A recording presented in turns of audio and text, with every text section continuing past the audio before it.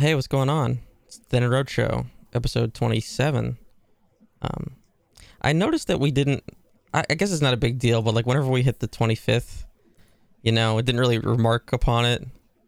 Well, this one's significant too. Now, this podcast, episode 27, it's the same age as us now. I guess that's true. Yeah, that's how that works, right? Yeah, that whole thing about how like the the rock stars that died at 27. Mm-hmm. Like Kurt Cobain and was it? I think Jimi Hendrix too. Like all those guys. We're running out of time to join that prestigious. I know. club. I know. Got like a couple months in my case. You're closer. Yeah. I'm less than a month. Yeah. Yeah. We'll see. We'll see how things go. Yeah, what's gonna happen is that the podcast is gonna blow up in a month, and then one of us is gonna bite it. Well, that's how like things become like artists. Well, not that we're artists, but You don't consider this art? Sure. All right. For the sake of what I'm going to say, sure, this is art. But like artists, they tend to become more popular after they die. That's true. Yeah. So I think one of us, just for the sake of the show. All right. I'll go stand in front of a bus.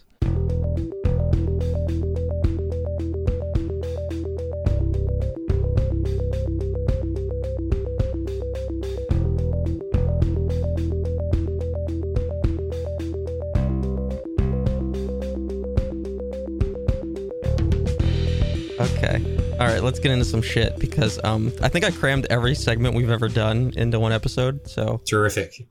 This will be a good primer for any new listeners. Let's open with a little dead wrong. This is really nothing, but I'll do it anyway. It's false. No way. Not this time. We created it. Okay. So I'm glad that's getting shorter and shorter every week. I think it was the same time I did it last time. So episode 23, I named the podcast Dear Kevin Spacey. And that was probably not the best move because that's our lowest listenership yet on an episode. And it really kept people away. And I don't blame them, but I think it was a good episode, so I really fucked up on that one. So I'm considering that it's a good title when you know the reference. It's a good title. I know. I'm gonna back you up on that one. Yeah, I know, but it's just like, these are talking about Kevin Spacey. Like, I don't want to listen to that. Maybe your SEO could use a bit. I really, and I even tweeted before I did it. I was like, how bad is Kevin Spacey's SEO? And I still went for it. But yeah, so now I know for the future not to put any sex pests in the title of the episode. As a rule of thumb, that's not a bad one. Yeah. So yeah. Speaking of sex pests, let's move into Dating is Dead.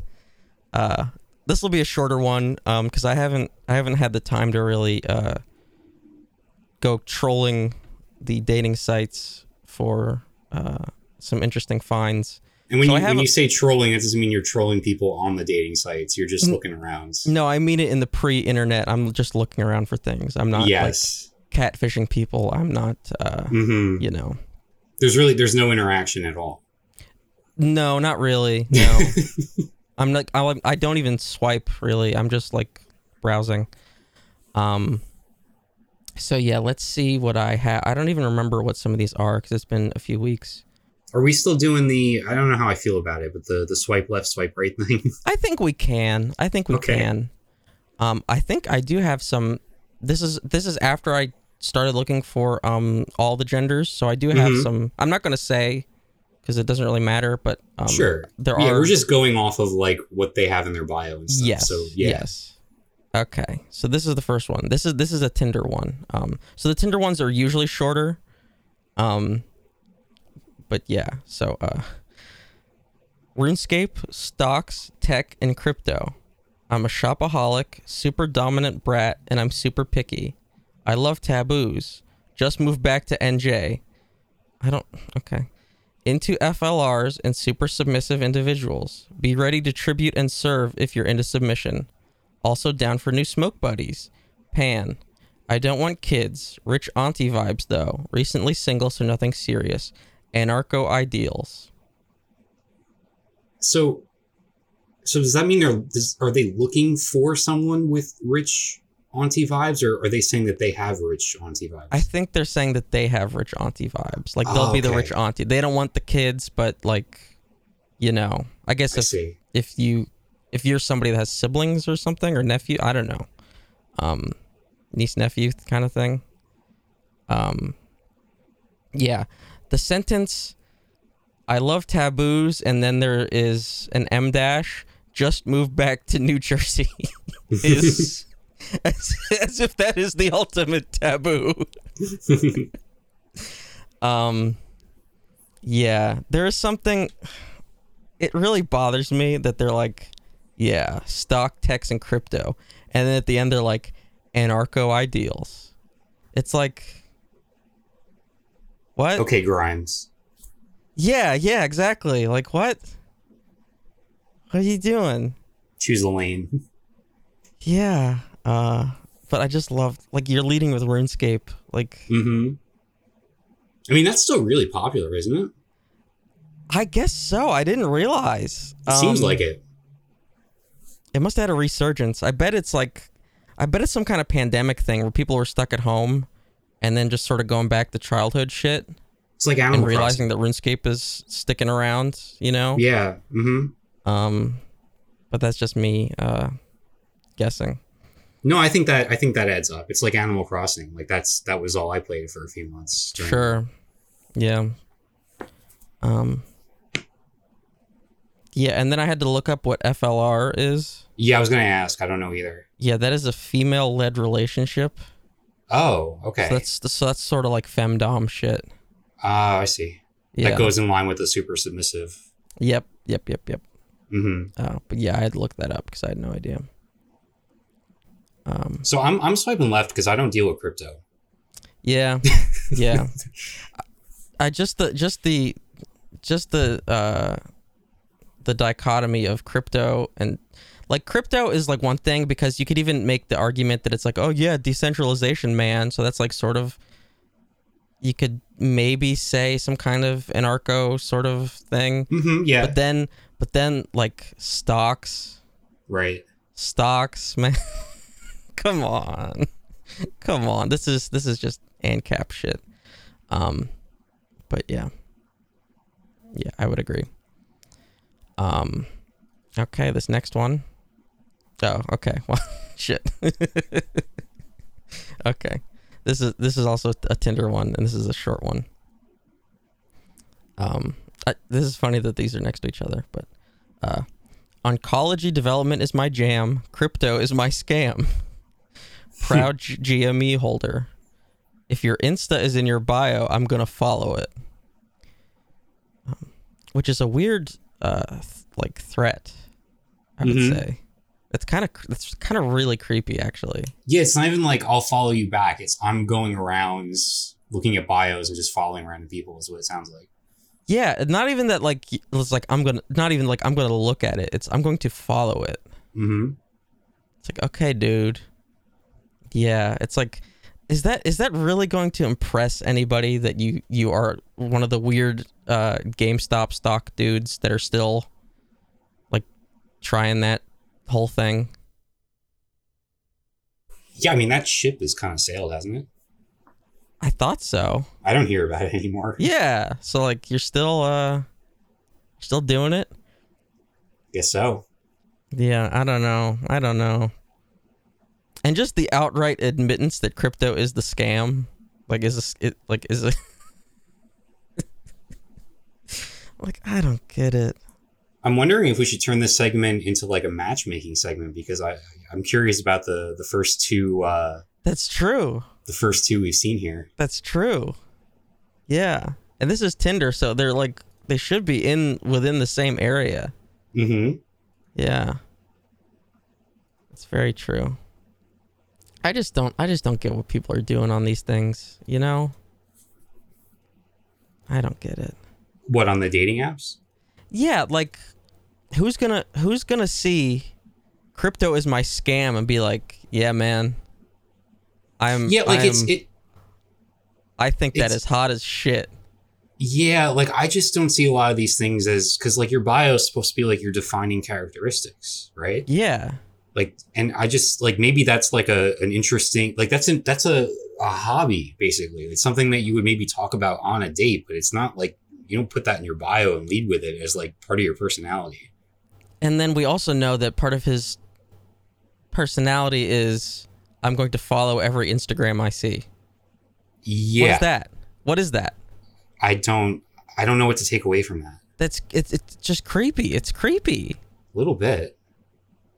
I can understand, like, if people, you can make the argument that if people are putting their Instagram in the bio, they want people to see it, but that doesn't mean like they want like all these random people to follow. Like, I don't know. It's just weird to me. Yeah, it's worded strangely. I don't really know what their intention is with that.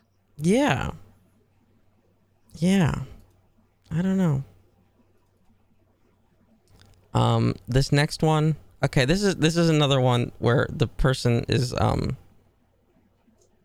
English isn't their first language, so they've attempted something in English that I just find charming or whatever. I'm feminism from Thailand. I am an introvert. I like to watch movie, music, game. I love art and history. I just really like the phrase, I'm feminism from Thailand. Yeah, it's a good one. I really like that. It could be their name, or they could be like, Thailand could be a deeply unfeminist country and they're the only one. Yeah. Which that's not the case, but I just like that phrase. Because I remember this one too, because like that phrase was like in my head for like a few days. I'm feminism from Thailand. But aside from that, like this is a solid bio here. It is. They're saying that they're an introvert and some of their hobbies, and then they like art and history. There you go. Mm-hmm. And then, so this is an OkCupid one, and OkCupid lets you attach your Instagram, and then it pulls photos in from your Instagram at the bottom. So you don't even need to put like the link to it, like you do on Tinder, and so you can just see some more of their photos if they've attached it at the bottom. So our last person wouldn't even need to have that disclaimer. Right. Yeah. And so I could even see, because the way I cropped it, I cropped like the first row of their Instagram photos here, and it's like, oh yeah, they're like at the museum, because there's a photo of them next to a painting and stuff like that. So it's like, yeah, I could see what they're about. Yeah, I'd say it's a solid bio, and I like that phrasing. Oh God, swiping right, by the way. Yeah, it's a good Always one. Swiping right for feminism. Yeah, exactly. All right, this one. Okay, I'm gonna have to zoom in. Holy shit, I forgot about this one. This is gonna be another. Remember the Spider-Man, one, that gigantic word salad. Yes. All right.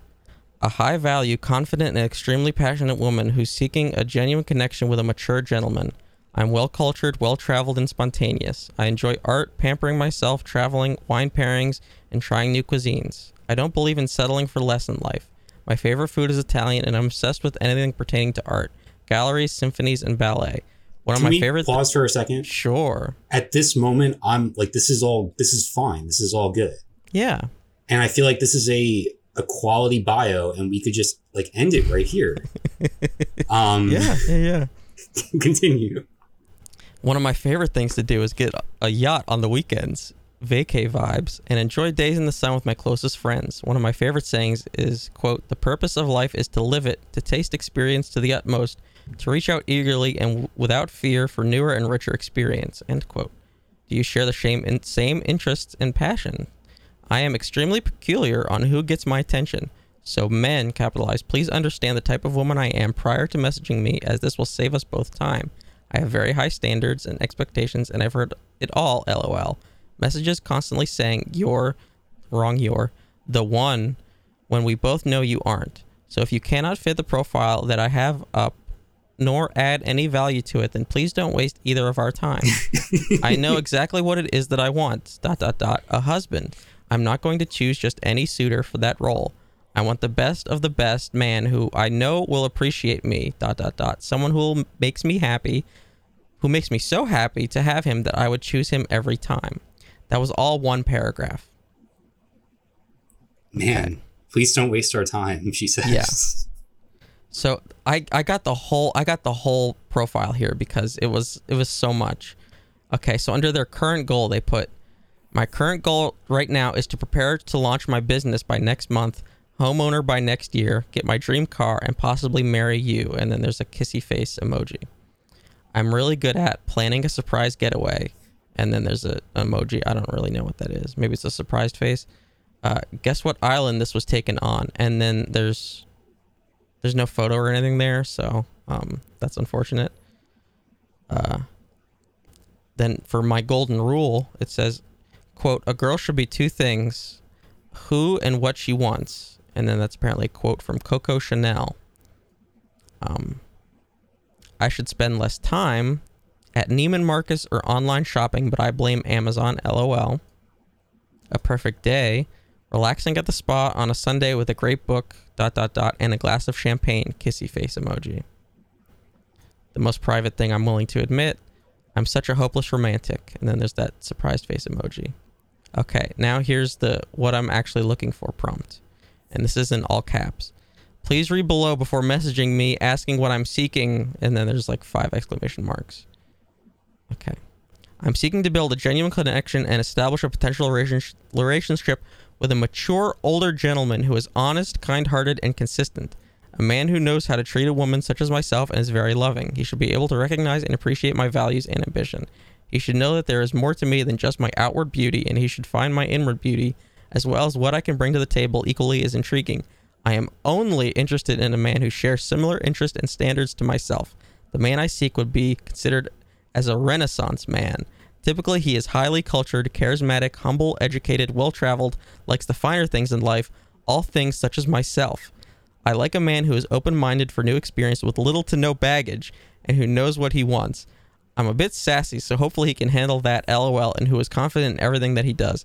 Someone who is interested in progressing towards marriage and possibly having children in the near future. Whew. If you are interested in dating me, please attach a 15,000-word essay explaining exactly why. It's a lot.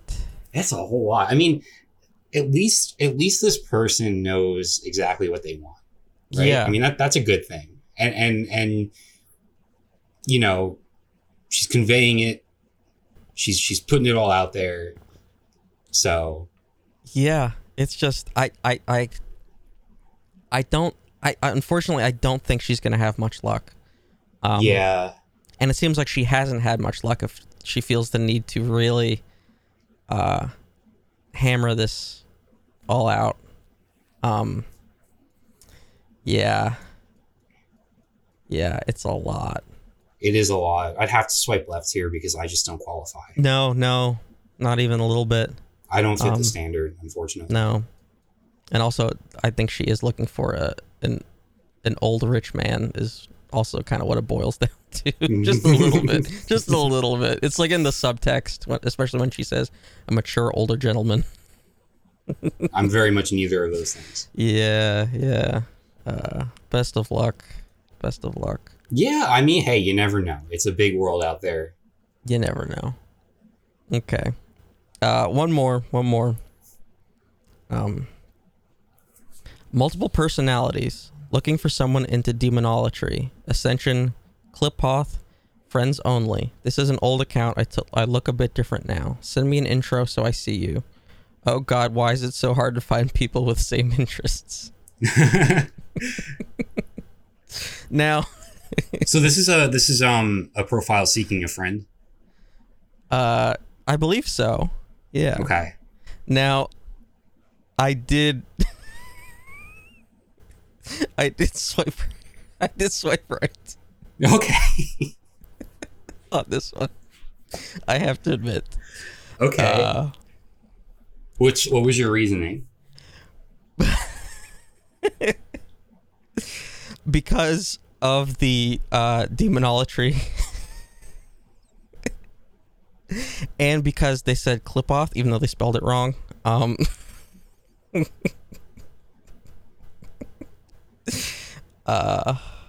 Yeah. Did you get any like reply? I don't think so. Okay. I haven't been on the site, but I did swipe right. Well, that's good. Yeah. I don't think what's on my profile would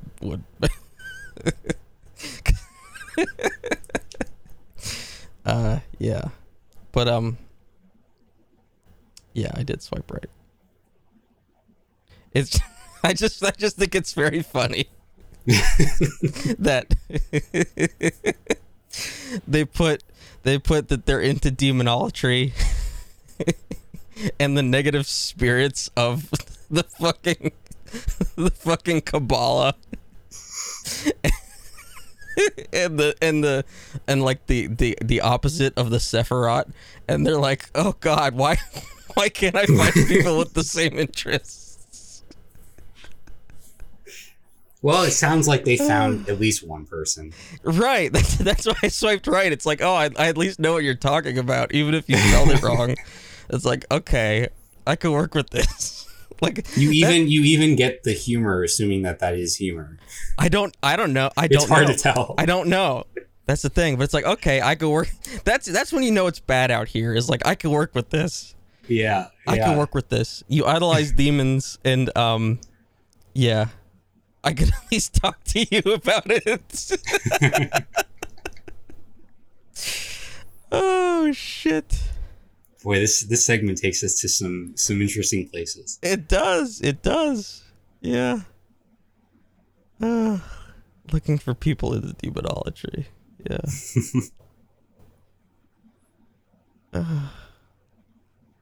But then it's like, this is an old account. I look a bit different now. It's like, okay, cool. Why can't I find people? It's really good. That are into Jewish mysticism and know about Gnostic beliefs. I thought this app was popular. You should be able to find anybody on there. Oh shit! I don't care if you spell it wrong. I know what you're talking about. Mm-hmm. No, you were down from the first moment you saw it. I was. That's the problem. Oh fuck. So yeah, that was Dating is Dead for this week. Bit of a shorter one. Was it? Was it? I mean, normally we have some more. I don't know. Okay. Yeah, I'll have to go back in because I'm tapped out again. Mm-hmm. So yeah. I squeezed this in like 10 minutes before we started recording, but I did receive another dead letter. It's getting kind of creepy how the spam bots know whatever day we're going to record, even when we move what day we're recording, which is what happened this week. Yeah, it was up in the air till the very last minute. Yeah, we moved it at the last second. But they're on top of their game. Yeah, it's kind of creepy. I have to like start unplugging microphones or something. See, we wouldn't have to deal with this if anybody sent stuff in. That's true. That's a cry for help, by the way. Yeah, because for some reason I'm on a mailing list for like UK hospitality. Mm-hmm. And I don't know how I got on there because there was a few weeks ago where I read the thing about how I was invited to that hotel show and convention. Mm-hmm. Well, now I got this email about future UK restaurant, pub, bar, and hotel openings, and then in parentheses, not reopening post-lockdown, whatever that means. And it says, hello, if you're looking for data on new restaurants, pubs, hotels, clubs, and bars that will be opening, note not reopening, but new sites. Oh, okay, now I understand. Yeah, so it's not like they're not coming back. They're These are new spots. Mm-hmm. Yeah, which I don't know why you need to exclude the other ones, but anyway, keep going. I suppose if like I was a restaurant critic or something, and I might have already reviewed them or something like that. Mm-hmm. But anyway, this is basically some kind of service that is selling me they'll feed me information on new restaurants opening. Like, I'm trying to understand why you got it. Like, do you use... I don't understand. Is it possible maybe you use a VPN with like a UK address or something? No, I would never. I would never have any need to like to do turn that, my VPN right? onto the UK, and I don't know why they would have the publishing email. Right. Yeah, I don't know. I don't understand it. Like, technically the book is sold in the UK, but like I don't have any direct dealings with the UK. I shouldn't have you sold a copy in the UK? If we have, it wouldn't have been direct from us. It would be retail. Okay. And I wouldn't necessarily have the direct information. Gotcha. That was a mean-spirited question. I'm sorry. No, you're good. Because the book is available worldwide. Mm-hmm. And I know for a fact that it is available on UK retailers. Mm-hmm. But I just don't understand. Yeah, this email has been sent to publishing at DeadEndRoad.co as a legitimate interest UK hospitality supplier related email. Like, what? I don't understand why I'm getting these. It's not like I'm getting a ton of them. This is like the second one now. Mm-hmm. It's just very strange. Yeah, just like industries that have nothing to do even like adjacently to publishing. Like it's just it's like out of left field. Yep. So anyway, that's what came in this morning. Just another quick dead letter. So let's move into this week's horror harvest. Mm-hmm. I did receive some feedback that we might be doing a poor job sort of describing the movies, and it might be hard to follow from there. Oh, okay. Yeah, I can see that. And this might have been the case with She Dies Tomorrow. Mm-hmm. But the only problem there is that movie didn't really have like a ton of plot to it. I mean, that's but I do see the point here. We definitely could sort of give an overview. We could do a better job at that for sure. Yeah, so that's just something I wanted to bring up. Mm-hmm. So with that said, let's head on in. So this week we're discussing Cure, directed by Kiyoshi Kurosawa. This is from 1997. I feel like you would do a better job at sort of like summarizing what the deal is with this film. Do you want to give that a shot? Yeah, sure. So the basic plot of this movie is it is a sort of crime thriller where there are a series of murders occurring where somebody's being murdered, and then after they are murdered, post mortis, a big X from their neck to their chest is being carved into them, and the person that is committing the murder stays at the scene and admits to committing the murder. And there's a very noticeable behavioral change from the person that commits the murder before and during and after. Yeah, and they have basically zero motivation for the murder. Mm-hmm. Like I said, they admit to it. Usually afterwards they show some remorse. There's one example where a man kills his wife, and then he sort of snaps afterwards because he recognizes that he killed his wife, and he didn't realize in the moment that he did. But and then they all had interactions with a strange man who claims that he has no memory. He doesn't know who he is. And they usually had some kind of interaction with him before they committed the crime. Mm-hmm. And so the movie sort of follows the investigations of the one detective, the psychiatrist that is working with the police and the detective specifically, and their interactions with this amnesiac man as they're investigating the crimes. I feel like that's basically and I feel like this was something that was probably up your alley. Am I wrong about that? Oh, this was very much my shit. Yeah. Yeah, because it blends the psychological with the there's a lot of like mysticism.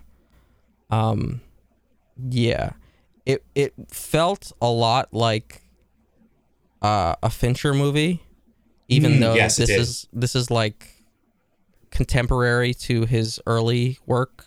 Yes. Because like what, Seven came out like around the same time.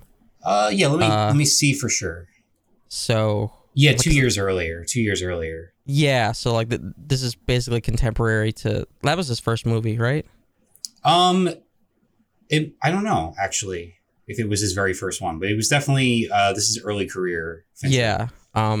So yeah, contemporary to early Fincher.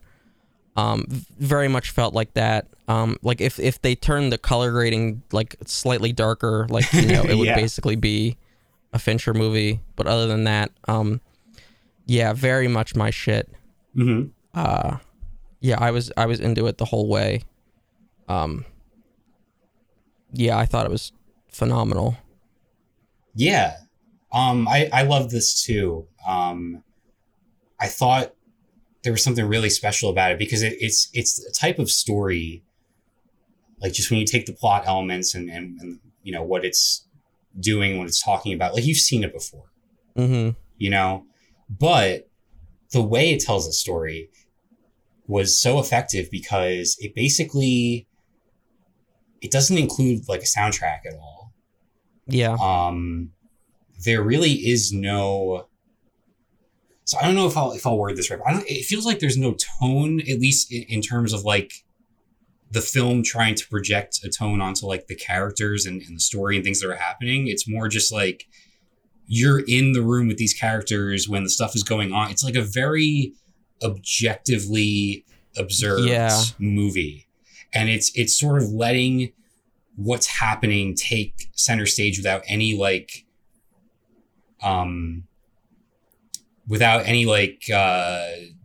influence.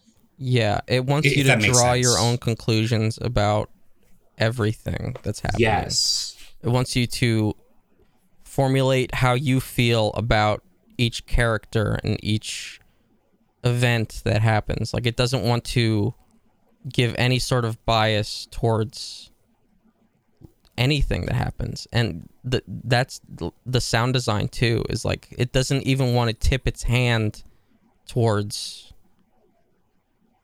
like any, like it just lets things happen, and then you have to react to it in your own way. Exactly. Like the final shot, I had to rewind it. I had to watch it again. Because I wasn't even sure I caught something. Oh, really? Yeah, and so I had to go back. Oh, that's so good. Yeah, that final shot is amazing. I was following the person of interest in that shot, and I knew what was coming, but that didn't change like how effective it was. Yeah. Because you are just watching, like the final shot takes place in a diner. And you're just watching like these people go about their lives. And there's one person in particular that is moving towards something and everything seems mundane, but it's not. Because there's a major like moment at the very end that sort of wraps everything together. Yeah. I thought this was like brilliant, just the way it did that. like the character who is seen throughout, the one who interacts with the killers before they commit the crime. When he's interrogated by pretty much everybody he meets, especially the detective who's on the case, and like just the frustration that you experience like watching this happen, like when he's in the interrogation room and he's like giving the detective nothing, but he's also sort of like trying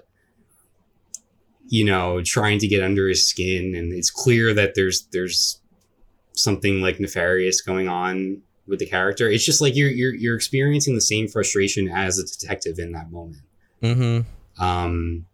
Because the film puts you right there without anything in between. It's just, you're experiencing the same thing that the detective is. And that's like also part of the whole arc of the film. Like it starts out as a detective doing sort of like I don't want to say a typical serial killing, but that's kind of what it is. Like he's investigating as a detective would, but slowly things unravel for him, like psychologically.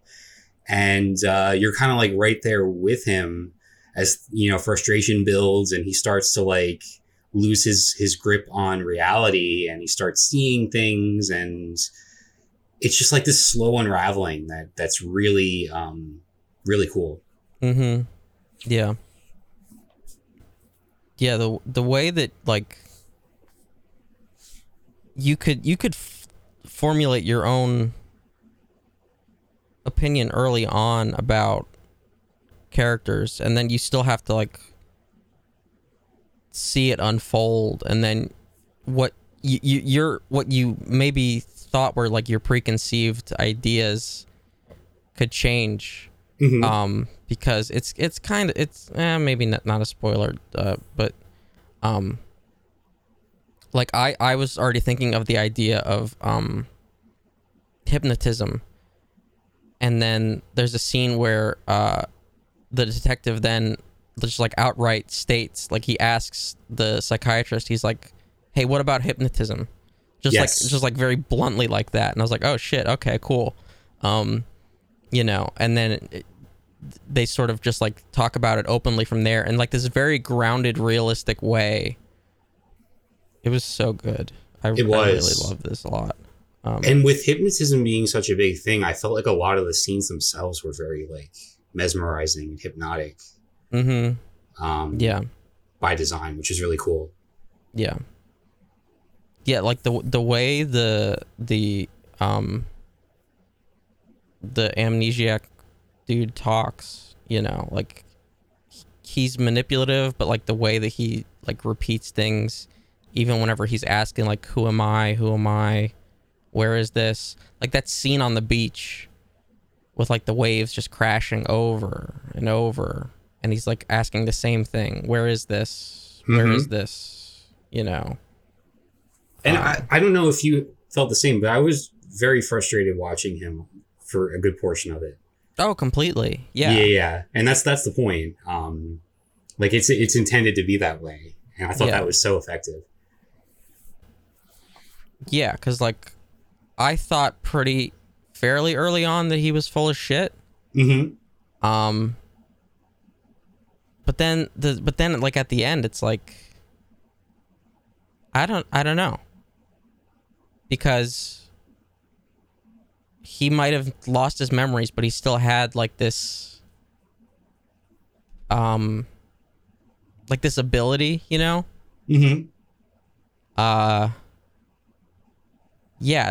like so much to digest, like when it came to those characters. It's like the longer someone would talk to him, the amnesiac, it's like the more you question. Especially there's an extended sequence where he's like in the prison cell and the detective comes down and talks to him. That one especially was really great, because it's like the guy like turns things back around on the detective, and you're sort of like mixed up and you really don't know what to think. That back and forth where like the tides turn like 3 times Yeah. between them. Like, that goes up there with, like, any kind of, you know, detective subject standoff, like Hannibal Lecter, or like, you know, any of those classic sort of confrontations. This is up there with them. Like, that was just incredible. Yep. Where you think the detective has him cornered, and then he just, like, flips it. Yep, just as quickly as you flip open a lighter. Right. Yeah, just really, really stunning stuff. So, what do we think? Should I announce next week's, or did you have anything more to say on this one? It's one of those. Well, yeah, go ahead. I don't know what else I have to say. I just thought it was amazing. I really, yeah, this was incredible. It was so much my shit. Especially whenever you start talking about, like, weird ass esoteric turn of the century psychologists that were dabbling in alchemy, you know, like. Yeah, no. As soon as I saw a Jung reference, yeah, he's into this. Oh yeah, of course, because, like, you know how like, basic psychology, we always reference Freud. For Japanese, they just go to Jung. Like, that's like their baseline is Jung. Yeah. And so they show the Jung textbooks, and then like, in the next scene there are, like, shadows growing from corners, like in the jail cell, and, you know, like in the house or whatever, and I'm like, yeah, let's go. Let's do this shit.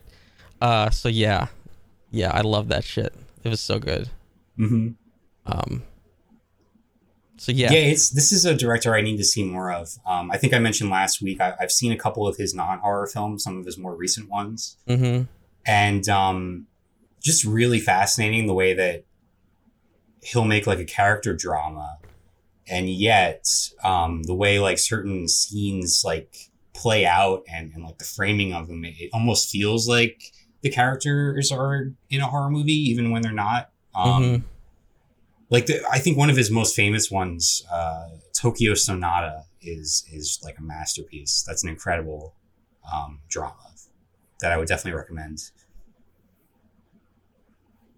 Yeah, and, like, I could see the foundation of, like, how this would reference, or how this would inspire things like even like Death Note, and I'm slowly watching an anime right now called Monster, and it is a serial killer anime from 2004,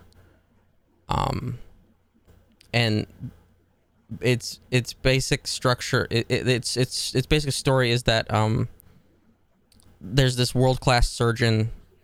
This Japanese surgeon that goes to work in Germany, and he saves the life of a little boy after an attack at the boy's adopted parents' house, where the whole family was attacked. The parents were shot dead. The boy has a bullet in his brain. And the sister was, like, the only one that came out unscathed. So he saves the boy's life. He takes the bullet out of his brain because he's a neurosurgeon. And the boy becomes a serial killer. And it turns out that the boy was the one that killed the parents. And it has such a slow burn, which is why I'm getting through it. It kind of almost moves too slowly for me. But like, I can, after watching this, I can see the immediate influence. That's cool. Yeah. Good timing then. Yeah. Yeah, this is for sure a slow burn, but a worthy one.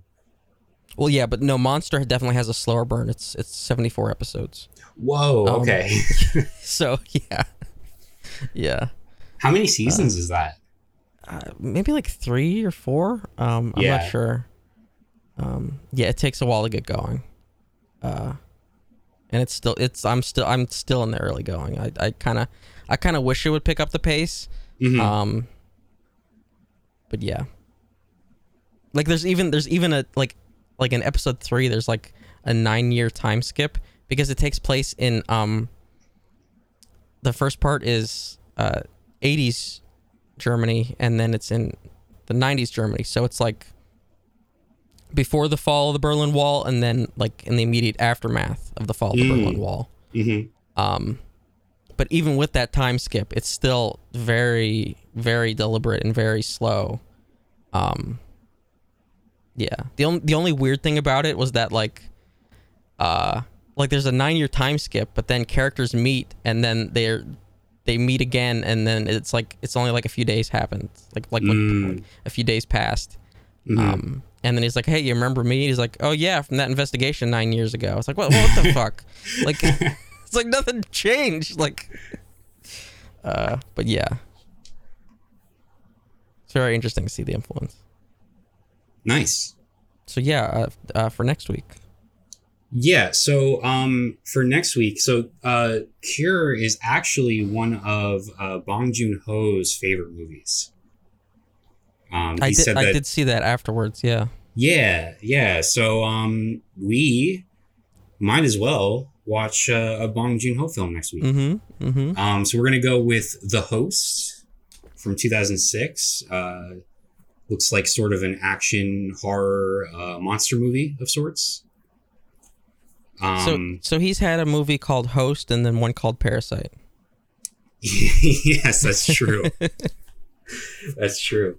And this is not to be confused with the movie titled Host that came out, the pandemic film from last year, which is also very good, but this is from 2006. So yeah, The Host, Bong Joon-ho. That's next week's Horror Harvest. Okay. I said it correctly that time. There you go. All right. While we are in the horror realm, do you know about Demi Lovato's ghost hunting adventures? I've heard this was announced recently. Okay. No, it's not out yet, right? I believe it is. Oh. But it's on Peacock, which is okay. Are you familiar with Peacock?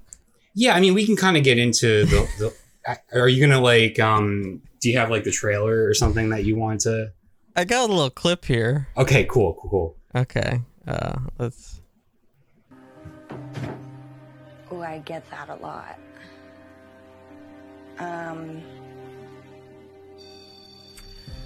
Okay. She has trauma. She does? Mm-hmm. Okay. How do you know? And that's why she doesn't like men. Okay. I respect that. that. Totally. We're gonna stay over here and let you have a conversation with Demi. I have trauma too.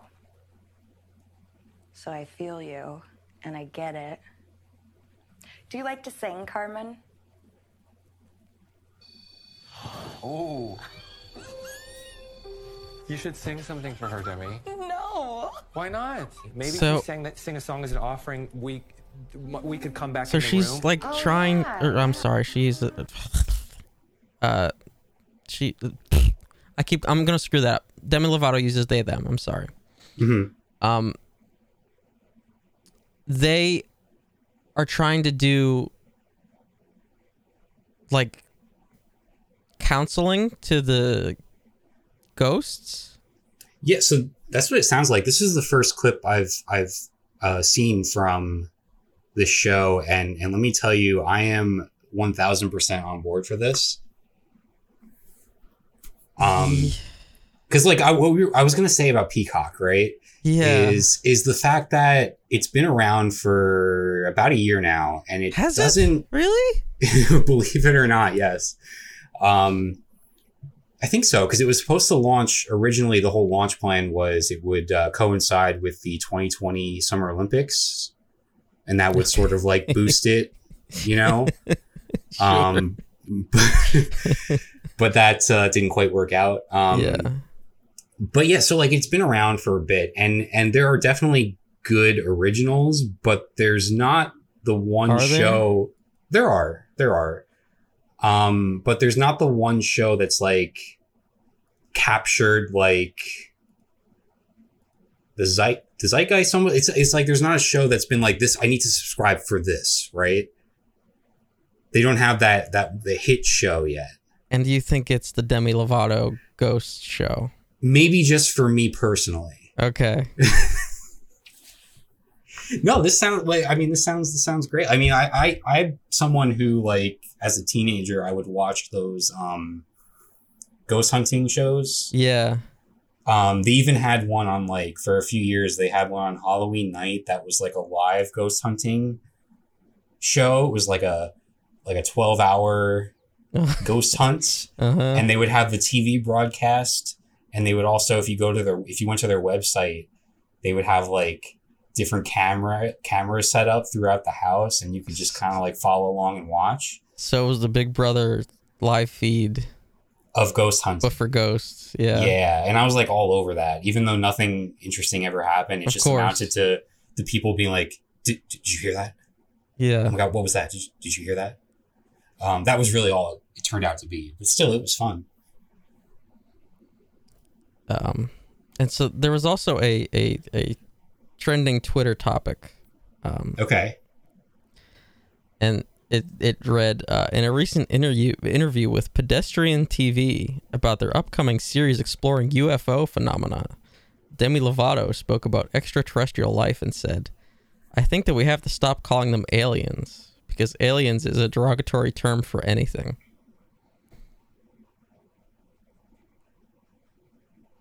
I mean, yeah, like, I see where she's coming from, because, like,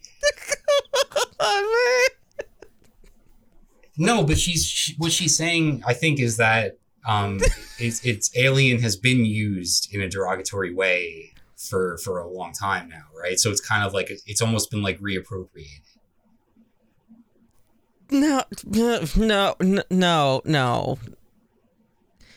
It's derogatory when you refer to people that way, yeah. Well, that's what I mean. But not when you refer to extraterrestrials. Okay. But I think she's saying that there's like an association, maybe, that people make. I think Alf is an alien. I'm gonna say it. I'm gonna be put on record. That's an interesting stance. E.T. is an alien. Okay. So does this mean that you're gonna subscribe to Peacock? You're saying the show's out already? I believe so. I guess that's where people are getting the clips. I might have to, because like I do enjoy a good ghost hunting, and I do think Demi Lovato is a good personality. Like they're a good personality to host a show, right? And so when you have, like, it doesn't matter what they're hosting, so it's like, yeah, why not have Demi Lovato host a ghost hunting show? Makes all the sense in the world. It's like Selena Gomez hosting a cooking show on HBO. Is she doing that? Yeah, there's been like multiple seasons of it already. Oh, okay. You could have just made that up on the spot. I would have no idea. No, it's called Selena and Chef. Who's the chef? It varies by episode. I guess, okay. Like, I think she brings on a professional chef, and they cook stuff. It's the chef from South Park. I mean, yeah, I see where your mind is, but because they just named him, he was the chef. Oh, okay, God. Well, I mean, it is on HBO, and they have all the South Parks. So they would have the rights to it. Yeah, exactly. I just don't know who the demographic would be there. I don't know who's tuning into that. Who's tuning in to watch Selena Gomez? Oh my! Do you see her follower count on Instagram? No, the entire world. I didn't even know she was still active. Let me look at the current number. Let me look that up. I can't remember the last time anybody mentioned Selena Gomez. Well, then you also think that she has 268 million followers on Instagram alone. Okay. But you're also somebody who thinks that TikTok is full of bots. So I don't think it's full of bots. I think that the Chinese company that owns TikTok is artificially inflating the numbers. Yeah, so now we see like where your head's at. So why did you bring up this Demi Lovato show? Like, what are you interested in it? No, I think it's funny as shit. Okay. That she's just standing in the middle of the room asking if the ghost has trauma. Yeah, ghost therapy. Like, I've never seen ghost therapy conducted on any of those older ghost hunting shows. I think that's a really cool angle. Yeah. And then her friend asks if she wants to, or I'm sorry, if they want to sing. To sing, yeah.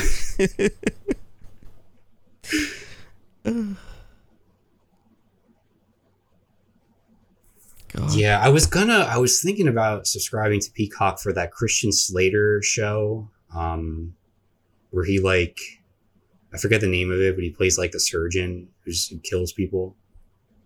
That looked pretty interesting. And then they have like stuff like Girls 5 Ever is supposed to be really good. Don't tell me that's a Girls sequel. No. Okay. No, there's no Leland Dunham involved in this one.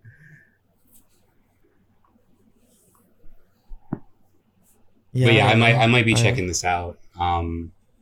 Honestly, I think it would make for a good candidate for us to cover an episode or two of this. Yeah, I considered it, but then I would have to subscribe to Peacock. True. Or steal the Demi Lovato ghost show and have it on one of my hard drives. Mm-hmm. Well, Like I'll leave it up to you. Sexy Beasts, it's a, it's something I already have access to.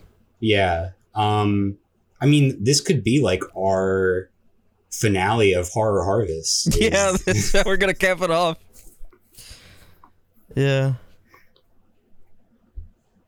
Maybe. We'll see. After Speaking getting somebody's... Speaking of Netflix, maybe? Yeah, after getting somebody's pronouns wrong a bunch, do we want to move into Dave Chappelle? I mean, that's an unfortunate transition there. Segue. Yeah. That was not intentionally. Oh, Christ. You know what? I think we're going to cut that. Yeah? Yeah? You want to... Well, because I said that's an unfortunate transition, and then I'm like, oh. That's also an unfortunate segue. But that's not making it on the show. Yeah. So Yeah. where were we about? We were about to change subjects, right? Yeah. Change topics. Speaking of Netflix. Yeah. Do we want to get into the Dave Chappelle, Ted Sarandos thing a little bit? Yeah, just a little bit, because it's just a little bit. It's just a fucking bummer. It is. It's a bummer that I spent my Tuesday night this week sitting through. Yeah, nobody made you do that. I didn't. No, that was all on my own. That was my own decision. Because I was the one that put it in the show notes to talk about this week, and I'd seen the relevant clips from the special. But I'm like, okay, if I'm going to go on a podcast and talk about it, maybe I should see the whole thing. I don't know why you were giving Dave Chappelle a good faith approach. No, it wasn't even that I was giving him a good faith approach, because as history has shown with him, he's deeply transphobic, and there's really no arguing that. I just kind of wanted the full context. Even though it turns out we didn't really need any more context. Yeah. So in case you didn't know, the latest Dave Chappelle special, and fortunately, I learned this is the final Dave Chappelle special for the foreseeable future. Sure. It's called The Closer. And he received some swift backlash from this after it came out because of his transphobic commentary. I would say jokes, but that's being a little bit generous. A lot of this is just like hate that's like thinly disguised as jokes. Yeah, isn't the closer like the joke like supposed to be your best shit? Like yeah, material? You would think. And this is what he kind of goes up on stage and just shits out. Mm-hmm. I mean, I am kind of glad I watched it because he does like to argue that the people that dislike him, particularly in the trans community, the reason they dislike him is because they haven't actually seen his comedy and that they just like regurgitate the same talking points that people have been making for years and that they just don't understand what he's actually saying. He's making attack helicopter jokes. Mm-hmm. So like... Right, no, I mean, and that's to say, like, that's total bullshit because... He's making the same fucking jokes that every, right-wing hack is making. Yeah. This is not new, fresh trans material. This is... right. He's repeating the same... We want to talk about repeating the same talking points. This is the same shit. Yeah, the same shit that's used to attack trans people. Right. Yeah, so he makes a bunch of transphobic jokes throughout the special. He does a lot of misgendering. He repeatedly dismisses the importance of pronouns, even like the validity of pronouns, which is hilarious because he has no problem using he and she. He refers to himself as a TERF. He's Team TERF. He says multiple times throughout the special that he is a transphobe. And his ultimate point, like at the end of the special, like one of his main points that he's trying to make is that he wants trans people to laugh along at the jokes that he is making at their expense. Like he wants to make this harmful commentary and not look at or care about the consequences that his words might have and do have,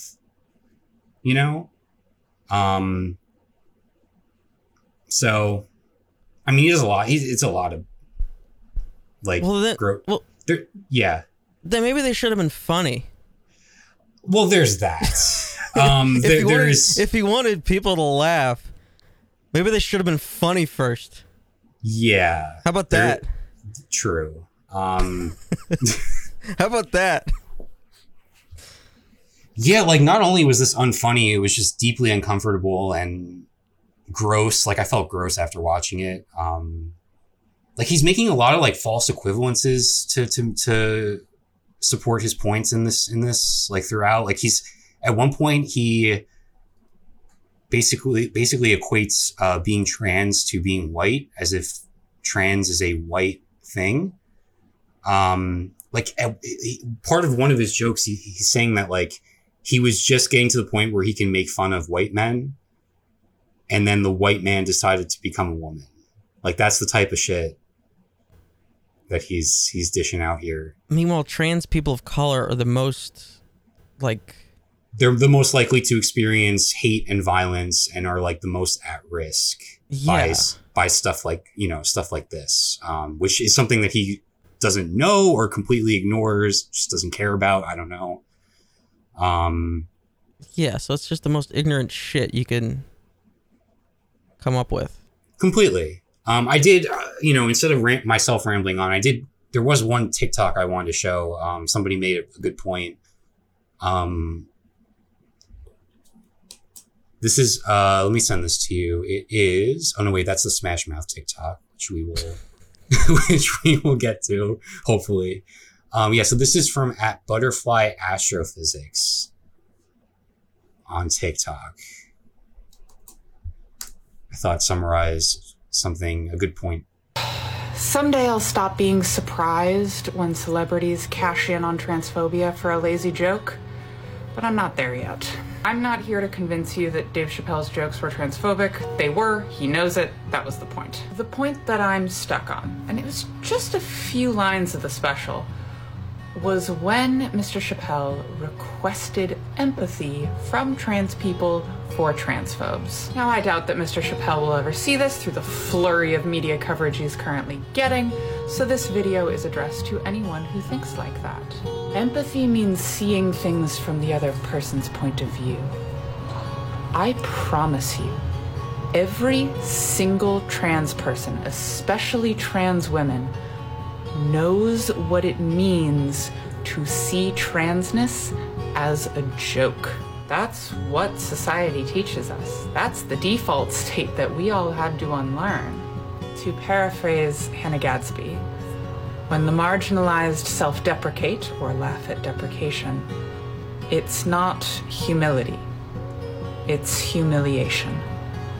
And I will not be humiliated for your benefit anymore. So yeah, Yeah. Yeah, Chappelle's been doing this for decades. And CEO of Netflix, Ted Sarandos, doesn't see a problem with it. Because he's come out and defended Chappelle a couple times this week. He's even said that the content in the special doesn't directly lead to real world harm. That's the funniest thing. It is, and that's I've heard out of this whole thing. Yeah. It's his main argument for keeping it on the platform and the reason it should be on there. Well, no, the main reason is that it brings in money, right? Yeah. But but the idea that it doesn't lead to real world harm is a joke because it's part of a culture that we live in that perpetuates hate and violence against trans people. I mean, you could argue that there's a crisis that's happening and it's been happening for a long time.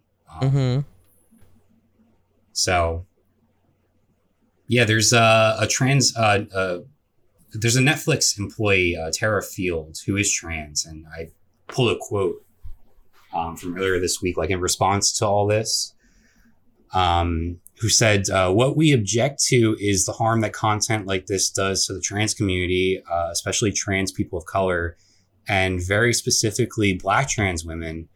People who look like me aren't being killed. I'm a white woman. And then queer author and attorney Preston Mitchum also said, make no mistake, Chappelle's alleged jokes do not impact hypothetical people. They, in fact, cause real harm to transgender and non-binary viewers and Black LGBTQ youth who may have once looked up to him as a role model. So, yeah, there's a lot of ways that this stuff is harmful. And for somebody like Ted Sarandos to think that he's an authority on the matter which is hilarious. And to completely dismiss his own employees and people who are experts and people who have experienced these things, to just toss that all aside is really upsetting. Yeah. So I do want to bring up another point, which is that, and this goes back into what I didn't catch the username, but the TikTok that we just played. At Butterfly Astrophysics. Yes, thank you. Chappelle stopped doing the Chappelle Show, and this is like a famous anecdote that he tells, is that, or used to tell at least, he stopped doing the show whenever he realized that white people were not laughing with him, they were laughing at him. Mm-hmm. And yet now he just suddenly forgets that, whether that's due to his many, many millions of dollars or whatever, but he can now not see another marginalized group at all. He's so far removed from that being perceived that way anymore, that he feels just this free reign to completely attack another group. You know, it's interesting because one of the very first lines he comes out with during the special is because this happens, you know, during like not in the thick of COVID, but after a significant time in COVID times. Yeah. Is when this was filmed. He says, I'm rich and famous. I hope all you out there are coping okay with the pandemic, and I hope you're doing okay. So it's like there is disconnects between completely himself and just like society at large, it seems. In fact, I got this clip from the special. Okay. Kevin Hart dreamt his entire life of hosting the Oscars, and when he finally got the job, they just took it. It's not fair. It's not fair. Mm-hmm. It's not fair.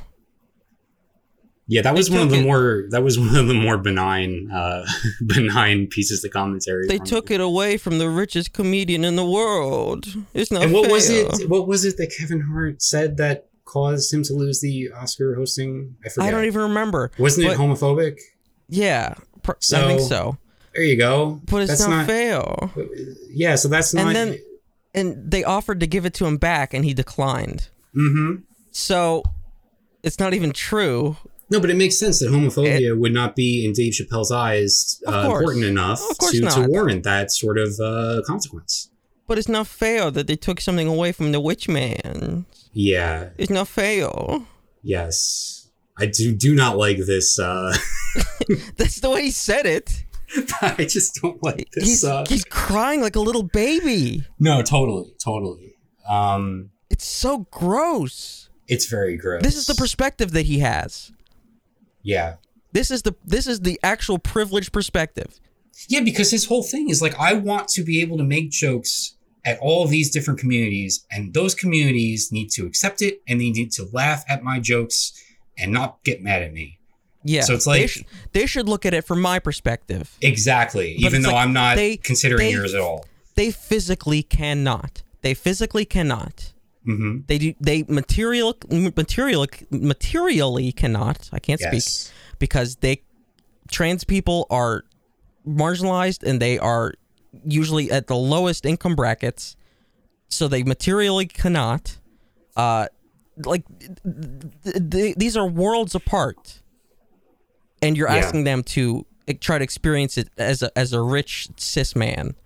Like it is so busted. Yeah.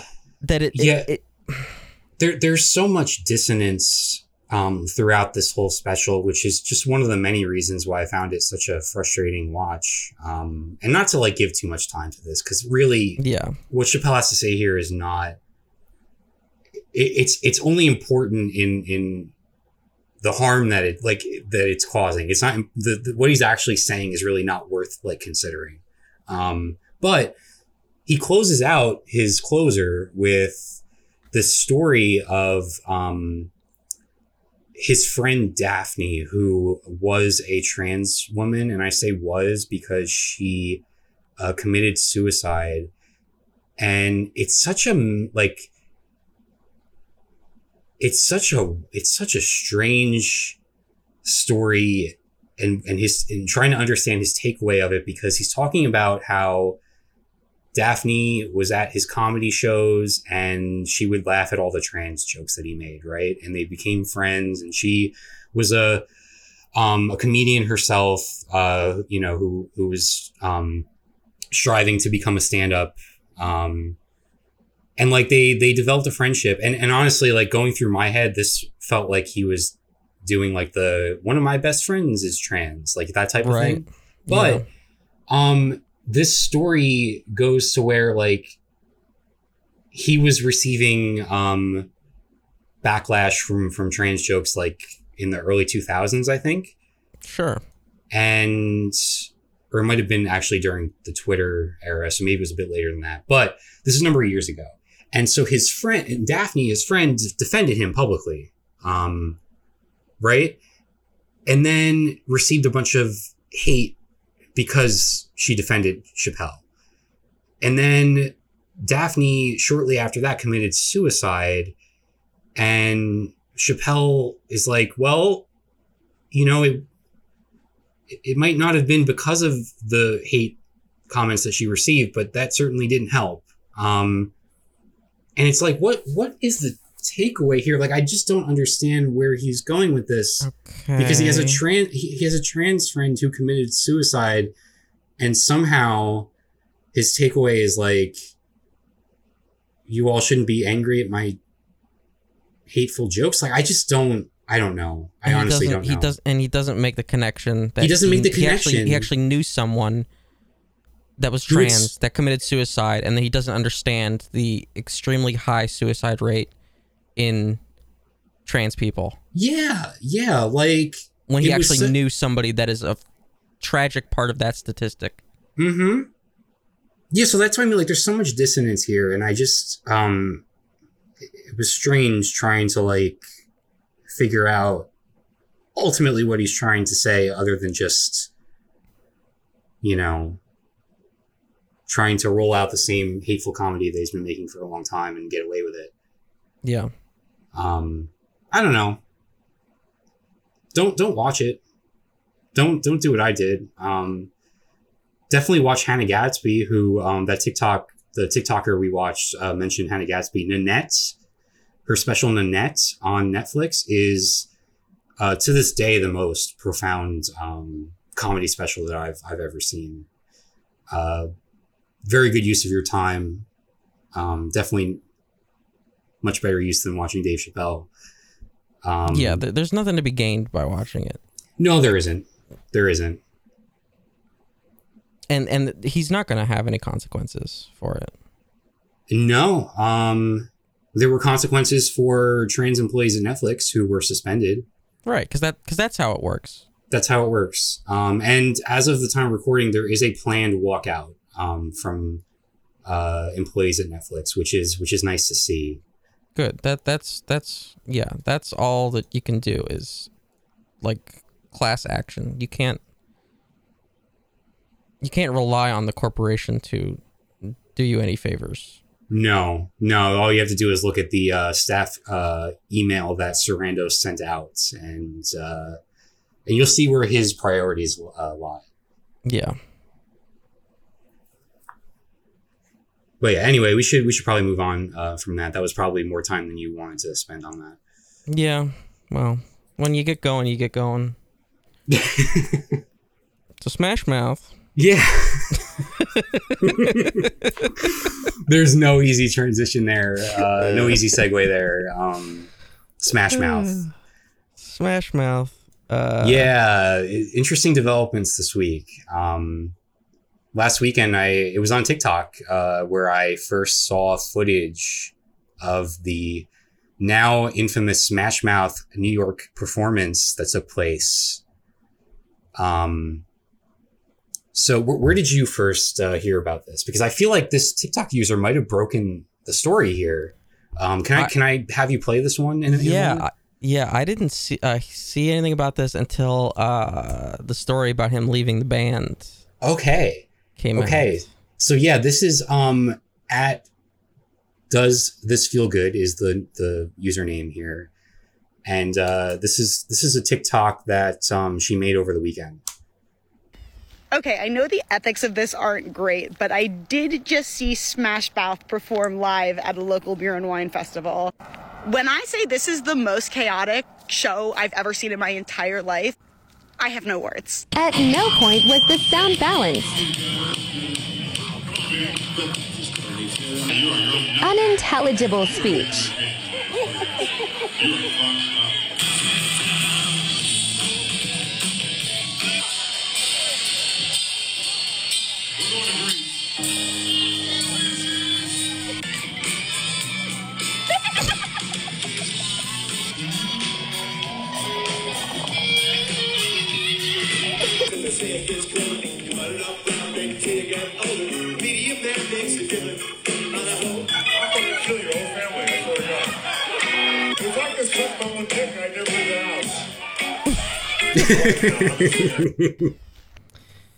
So yeah, like that TikTok is better if you're watching it because there's a lot of like so much of it is unintelligible, and so there's captions. But yeah, you did hear the "I'll kill your whole family" part.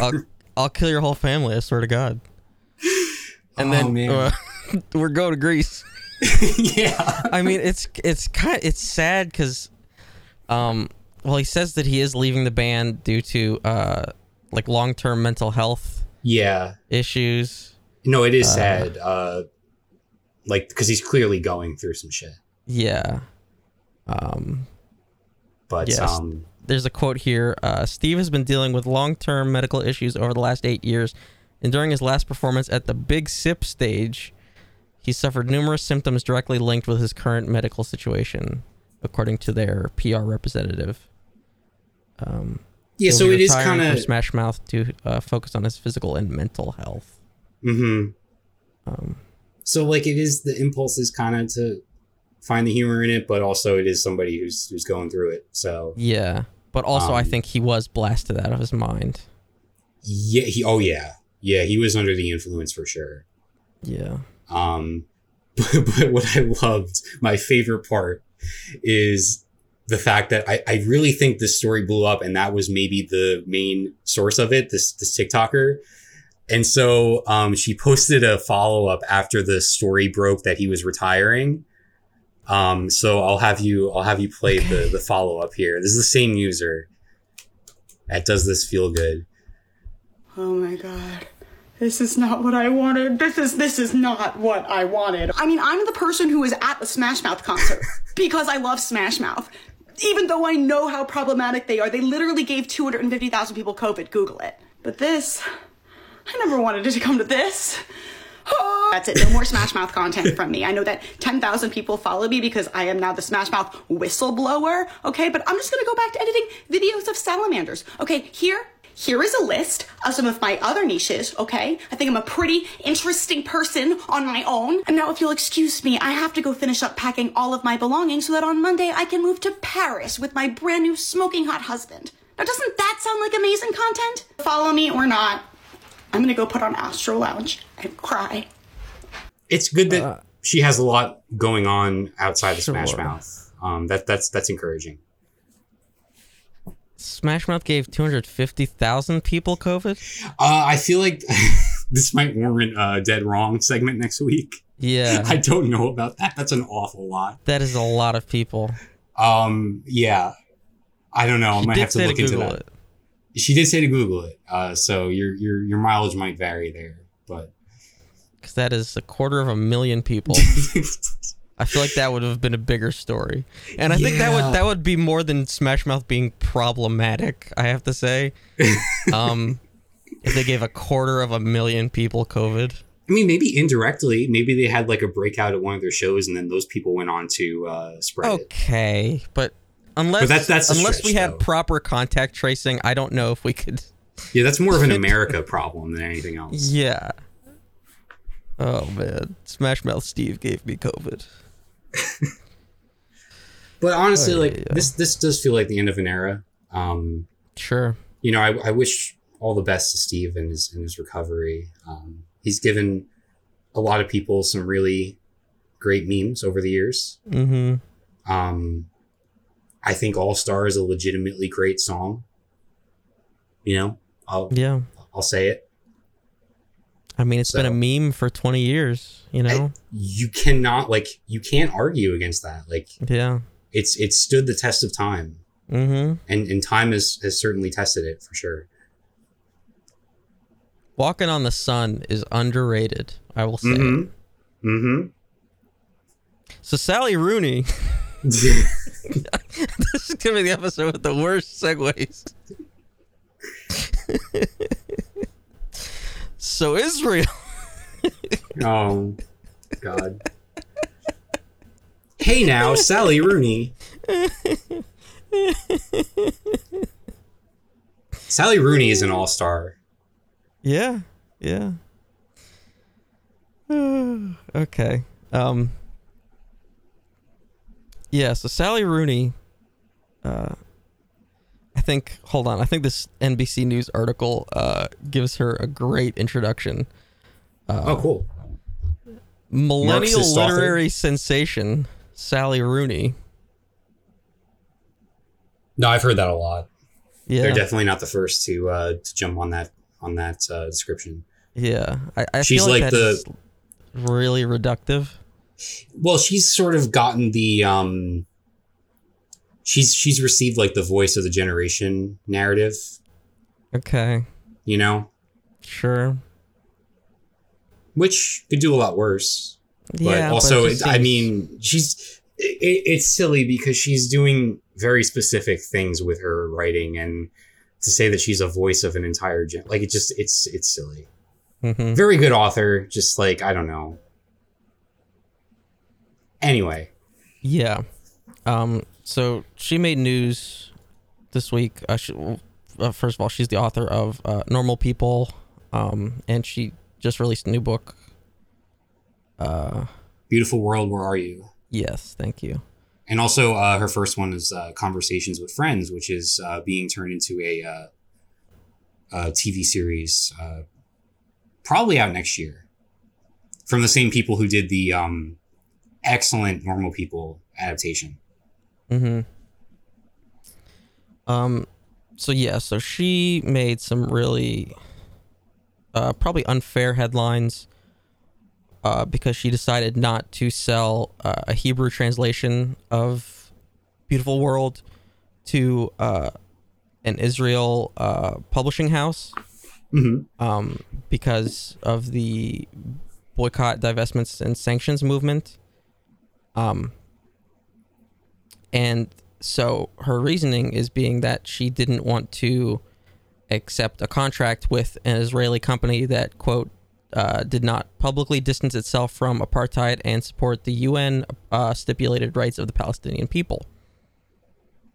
And so a bunch of Israeli and, Israel favoring sources wrote headlines saying that she was boycotting the Hebrew language, basically, which is not what she said or is doing whatsoever. That's like I don't know, just like if you're boycotting a bar because the owner is problematic, right? Yeah. And that's like somebody trying to say, well, you're boycotting alcohol. Right.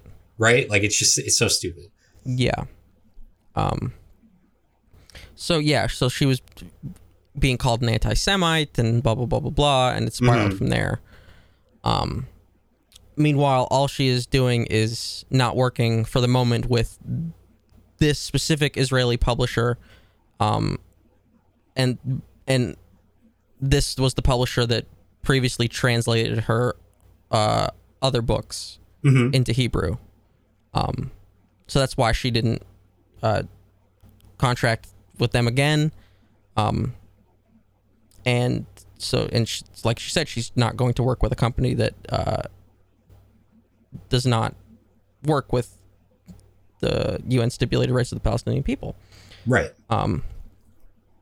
So yeah, this became a whole thing. And I want to get her other quote because she came up with another statement. Okay, so she noted that the Human Rights Watch said this year that Israel was guilty of the international crimes of apartheid and persecution because of discriminatory policies towards Palestinians within its borders and occupied territories.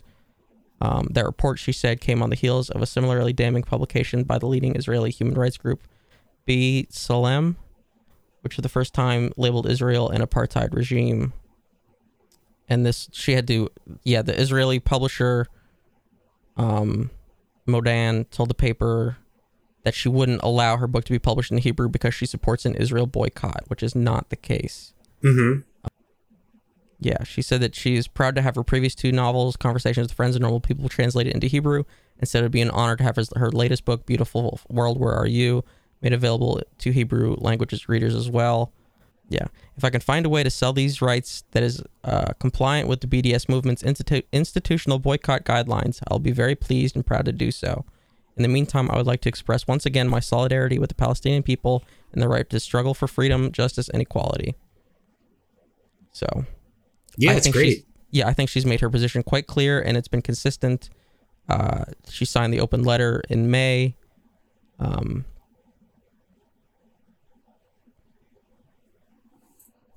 Yeah, I mean, it's a relatively small thing in the grand scheme of things, but it's what she has the power to do, and that's great. Yeah.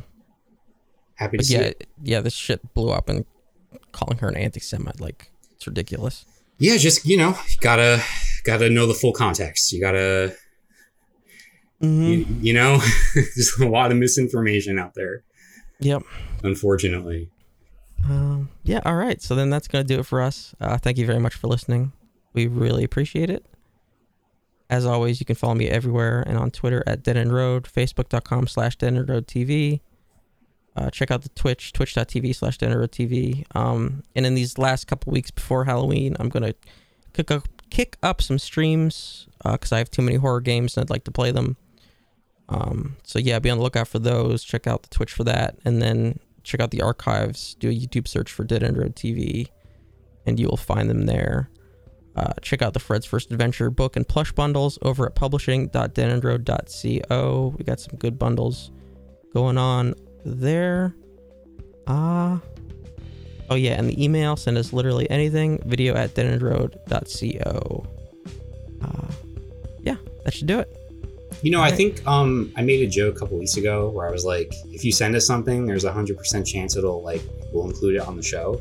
Yeah. I should probably specify only if you mention that you're okay with that, right? Yeah. Yeah. Of course. Yeah. So send anything, and if you want to be on the show, that's great. But if not, that's fine too. Yeah.